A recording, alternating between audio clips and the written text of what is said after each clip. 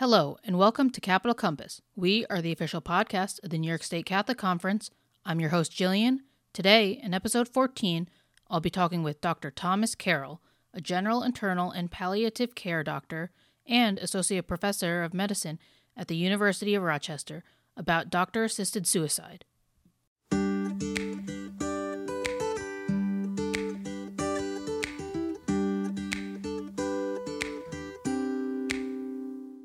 Throughout the 2022 legislative session, we are giving you updates on what is happening in Albany.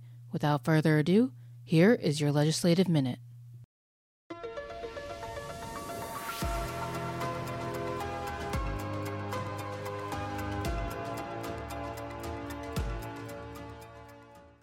Welcome to the Legislative Minute. I'm here with Dennis Paust, Executive Director of the New York State Catholic Conference. Today, recording the Legislative Minute, it is Monday, April 11th, 2022. Dennis, can you tell us what's been happening in Albany recently? Thanks, Jillian. Well, we've been talking about the state budget for the last few episodes of our Legislative Minute, and the state finally passed that budget a week late on April 8th. It all got done, and we have a lot to talk about, so maybe we'll spread this over a couple of weeks. But this week, I really wanted to point out how well our schools, our Catholic schools, have done in this year's budget.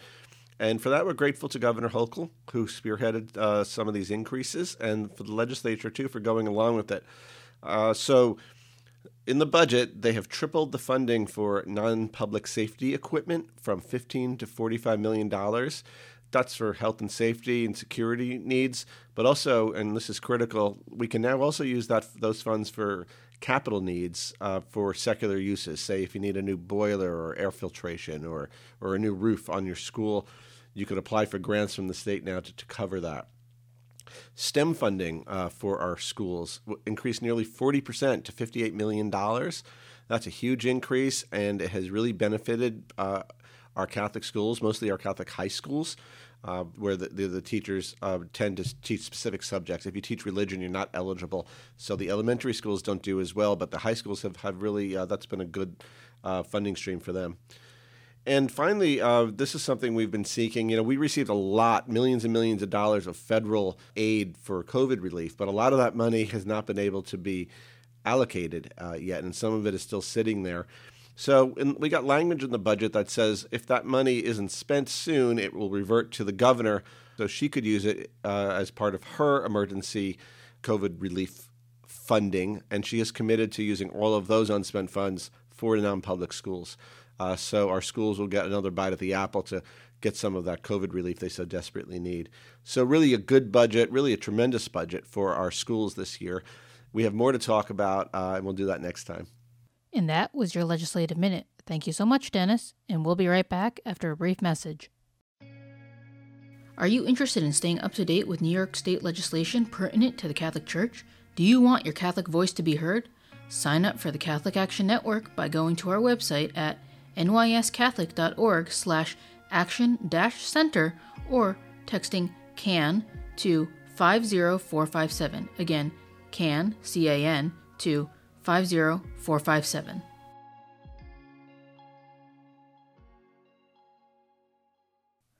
And we're back. I'm here with Dr. Thomas Carroll. He's an associate professor of medicine at the University of Rochester. He practices both general internal medicine and palliative care in the office and hospital settings. Dr. Carroll also directs the Advanced Communication Training, or ACT program, which seeks to improve patient care, supporting communication excellence among individual clinicians and clinical teams. His interests include communication training, medical education at all stages of training, and Catholic bioethics. He's also a member of the Catholic Medical Association. So welcome to the show. Thank you so much for having me. So I guess to dive right in here, you are here to talk about doctor-assisted suicide.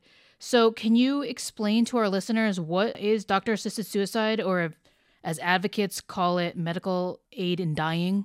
Sure. Yeah, absolutely. So it's something that's developed over the past number of decades, I guess. It's come more into, accepted clinical practice in many parts of the country and in the world, for that matter. So doctor-assisted suicide is where someone decides that they want their life to end. and a physician or a nurse practitioner, doctor, somebody can write a prescription where it's legal that is a lethal prescription of medication. That person then the patient themselves decides when to ingest this medication with the intention to die. What do you think motivates patients to seek such an extreme measure? Yeah, it's actually that we have some pretty, I think, robust data, some information from Oregon where this has been legal the longest. I think it goes back to 1998, their data do. And as part of the process, when somebody wants to go through with this process, they have to answer some questions, check off boxes. And so they can check off as many of these boxes as they want. And there are a number of things that sort of sift to the top of the reasons why people do this. Number one, at least on the these data were published in 2016. Number one is losing autonomy, right? The fear of being dependent on others. 91% of people checked off that box. Others include less able to enjoy activities that make life enjoyable. 89% of people said that. Loss of dignity, kind of whatever that means to a person, 68%. Losing control of bodily functions, about half the people. Being a burden, just a little less than half. And then interestingly, pain is only noted by 25% of people. Only 1 in 4 people actually check that box that pain is a major concern of theirs. So, a lot of the stuff that comes out around this, a lot of the sort of way to sell it, if you will, is to relieve pain and that sort of thing. And that's kind of not what people are worried about. They're worried more about being a burden and losing the sense of control in their life. Now, I know some states you have to be terminally, or like some states and even some countries, for it to be legal, you have to be terminally ill. So do you know what that quote unquote definition is? Mm-hmm. Generally speaking, yes, when that's a requirement, and this is a moving target because it keeps changing in different places. But yeah, usually terminally ill means within 6 months expected survival. So if somebody's likely to die in the next 6 months, and they get that really from, they sort of borrow, if you will, that definition from the hospice criteria usually. How, I guess, there's a lot of talk about this. So with reports, support showing that the medical community for doctor-assisted suicide and everything, so few doctors actually sign up for, quote unquote, sign up mm-hmm. to write the prescriptions. So why is that? Yeah, it's really amazing. In Oregon, I think it's just a small handful of doctors that sign up to actually do this. In Washington, D.C., when it became legal, I think there were 0. There just wasn't available. And I got to tell you, I think it's this difference between saying, well, I'm not going to try to impose my morals, let's say, people think, on somebody else, but I don't want to do it. And I think it really speaks to that sense of wrongness. I think people still have this gut feeling, this is not medicine. In my opinion, I agree with that. It's not. And I think that's where that sort of discordance comes from, I think. So when we talk about, or when you think about doctor-assisted suicide, one of the first things that comes to mind, as we briefly went over earlier, is the patient must be in pain or feel, in fear of pain. So from a clinical standpoint, is that really accurate? And also, aren't there other ways for pain to be mitigated? Yeah, absolutely. And even the advocates of doctor-assisted suicide will agree, that we can generally treat pain. I think that the trouble for patients becomes that what's the cost of treating that pain? And I don't mean dollars. I mean the stuff that comes along with that, whether it's side effects or whatever it might be. But again, it's really where the rubber meets the road. It's not about pain as often as many people think it is. It's more about that sense of autonomy, control over life that really is the thing I think that drives this. People don't want to be a burden is a big thing. What are other alternatives? It's hard. It's kind of, I feel, it's not abortion. It's not you can get adopted with abortion, and other things like that. So kind of I guess, if somebody's thinking about it, what are the other things they can think about, I guess? In some sense, it is similar to abortion. That person, that woman who's pregnant, thinking about abortion, still has to go through the pregnancy, still has to give birth, and still has to, have support to do that, right? It's almost impossible to do it alone. Certainly people do and can in some sense, but doing it with support is really an important thing. And the same thing is true at the other end of life, towards the end of life. We say it all the time, at least I do, to patients, that it's almost no one person can be the sole caregiver for one other person who is ill, right? You need help. You need multiple family members, maybe people from outside, whether they're professionals or otherwise. And so I think really the answer, the answer is not more morphine, let's say. That it's not a pill, right? And that's so often what we're looking for in this society of ours. And medicine responds to that, right? We're very, very good at writing prescriptions, both as a medical profession, but also a society accepting that. We're much, much more challenged when it comes to actually caring for people, right? And having enough human power to care for the person who needs the care. And I think what we find out is whether it's traditionally thought of, suicidal kind of thoughts sometimes, or an interest in this physician-assisted suicide kind of thing, or doctor-assisted suicide, a lot of that can be alleviated by a sense of support. And so truly having support around and knowing that people will care for you. That doesn't get around the trouble of not wanting to be a burden. But I think that the way to address that is to really talk about, let's get out in the open what burden means. We spend an awful lot of time, I think, as families. I see this in my patients and their families. The patient is spending a lot of time and effort thinking, I don't want to be a burden. The family's spending a lot of time and effort thinking, but we want to care for you. It's not a burden, right? And getting those two talking to each other in this particular way, I think is really valuable, to recognize that giving care is giving a gift, but also receiving care is to some extent, and in some sense, giving a gift. It's giving a gift to those people who love you and letting them take care of you, rather than just sort of, if you will, pulling the plug in this way and actively killing yourself. I think that leaves a lot of scars that are not as recognized as they probably should be. Yeah.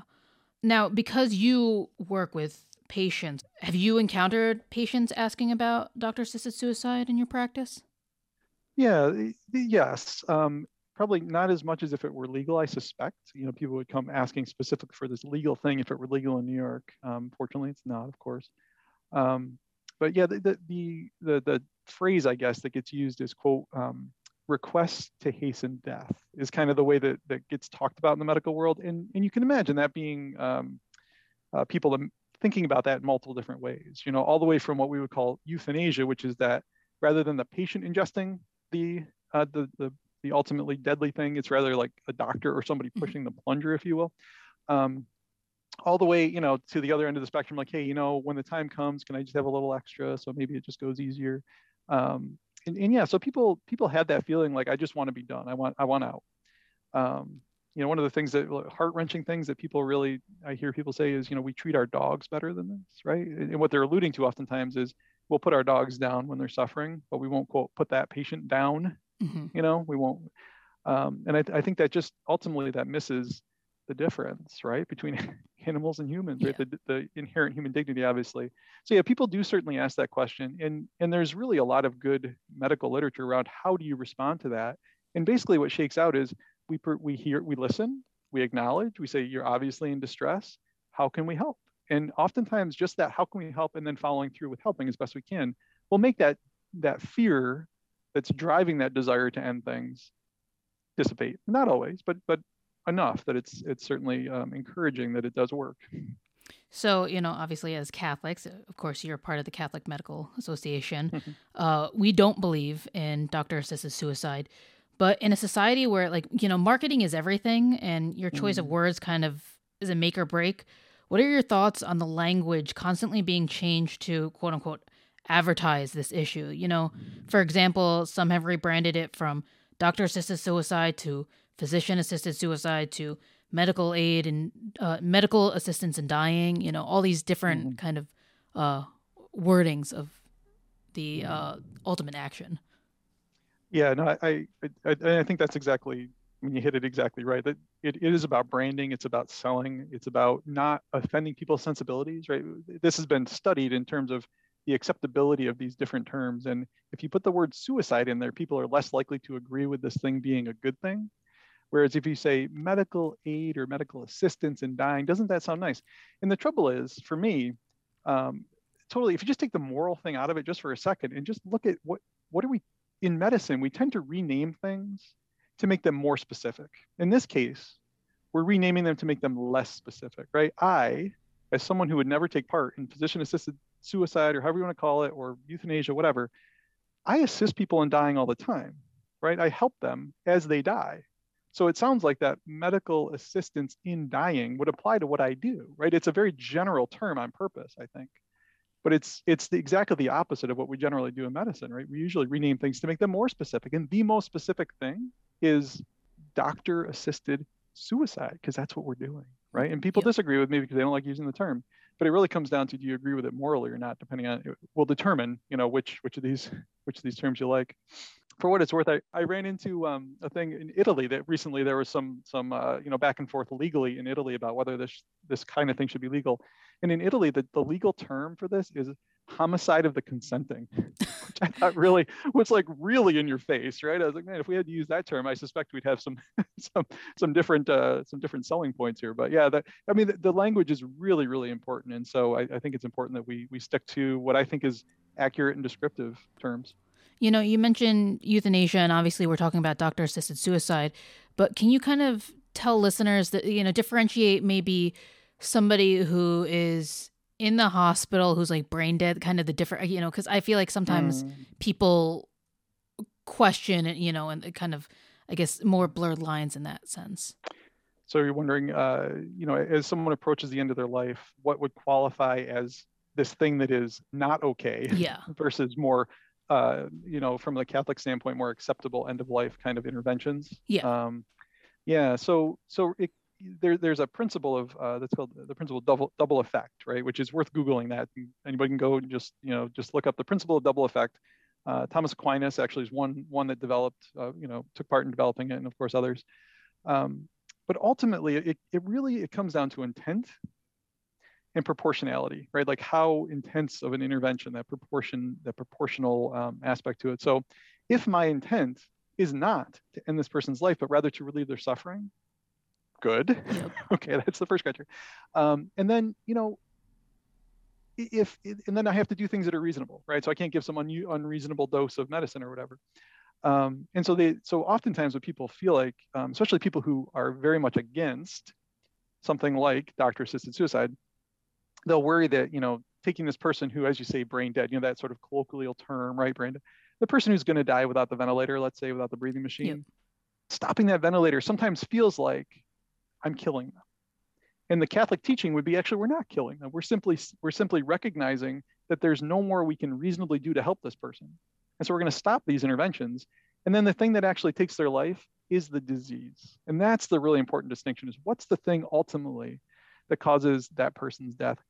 If it is the disease, and we've simply recognized that we can't help anymore, that's the Catechism of the Catholic Church explicitly says that is okay, right? That is acceptable.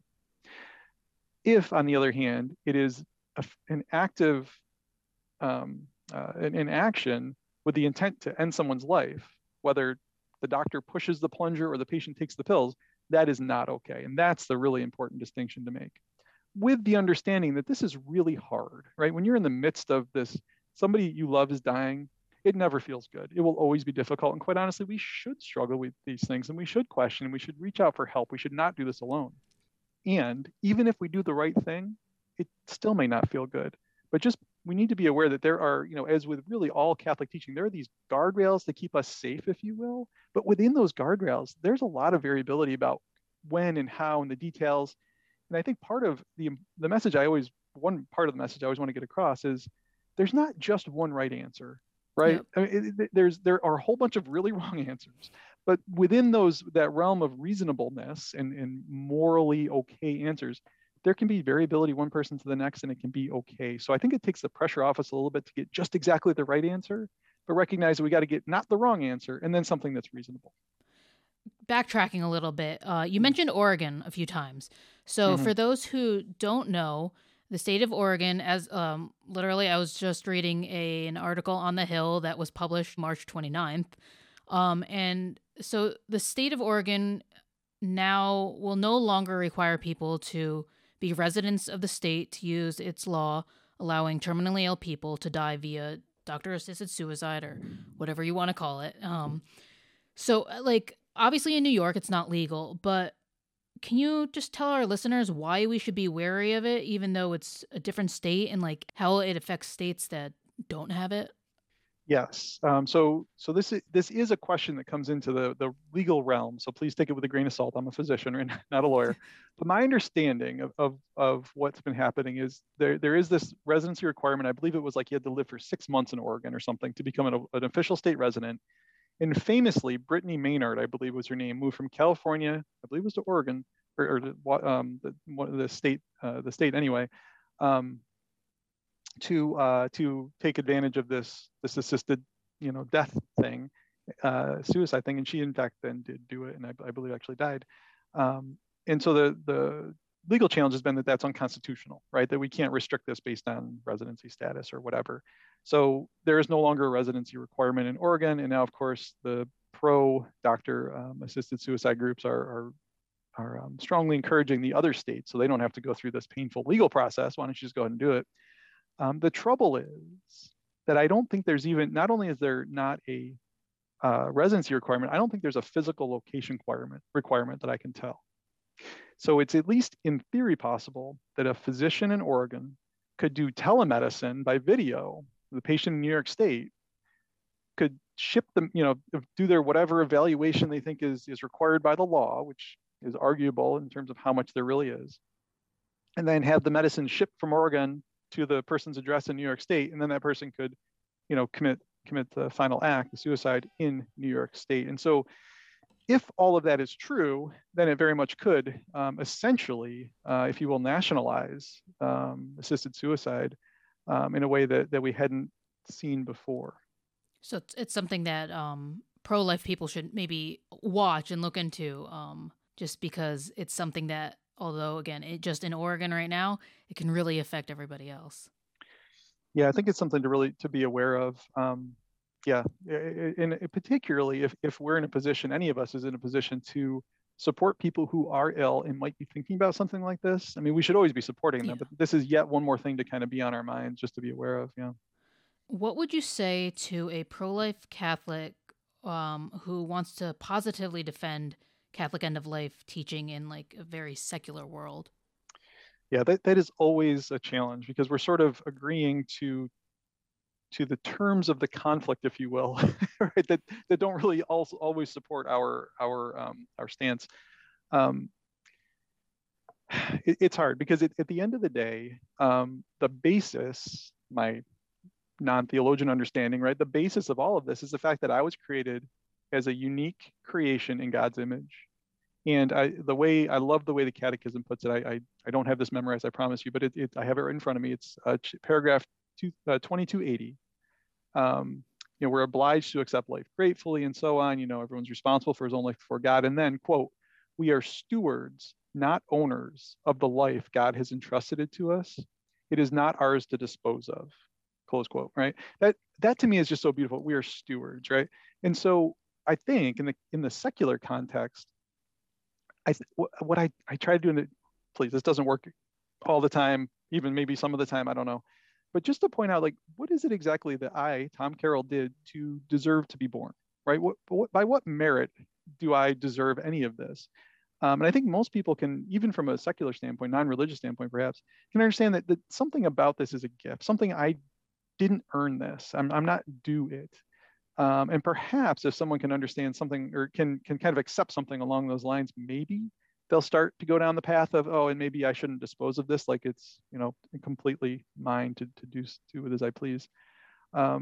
Ultimately, though, if someone is more in the relativistic kind of, or relativism kind of mindset, it's a hard thing, because really we've got this autonomy thing that's kind of just gone wild in our culture, where whatever I want is what I should get.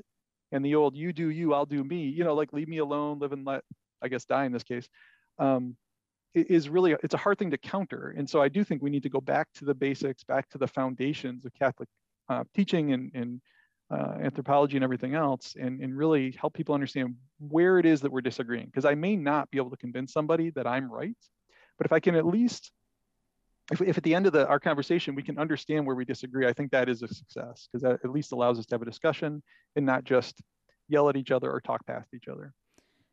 Thank you so much for coming on. We're going to have some links in the show notes that Dr. Carroll has provided if you're interested in more information. Do you have any last words for our listeners? Yeah, I really appreciate you having me on. It's an honor. I'm humbled and a little nervous here, I'll say in retrospect, but you're very kind, and I really appreciate our conversation. This is a really important topic, one that's obviously close to my heart and what I do day to day, and I hope folks will just be aware of it, and recognize that that we're not responsible for what other people do, but we are responsible for how we respond to the world. And if we can just offer our love and support to those around us who are suffering, that is the best in all that we can do. I think all we're asked to do. And I do think if we all did that, if society did that, I think the desire for this kind of thing would almost entirely evaporate. Great closing there. Well, thank you. Thanks again. My pleasure. Thanks for listening to the Capital Compass podcast. If you're curious or want to learn more about Catholic end-of-life decision-making and your legal options, please visit catholicendoflife.org or contact our office for a physical pamphlet of Now and at the Hour of Our Death. Although New York State-centric, the website offers resources for those living in other states. We want to thank Dr. Carroll for coming on the show. We hope you enjoyed this episode. We'll be coming out with a new episode every other week.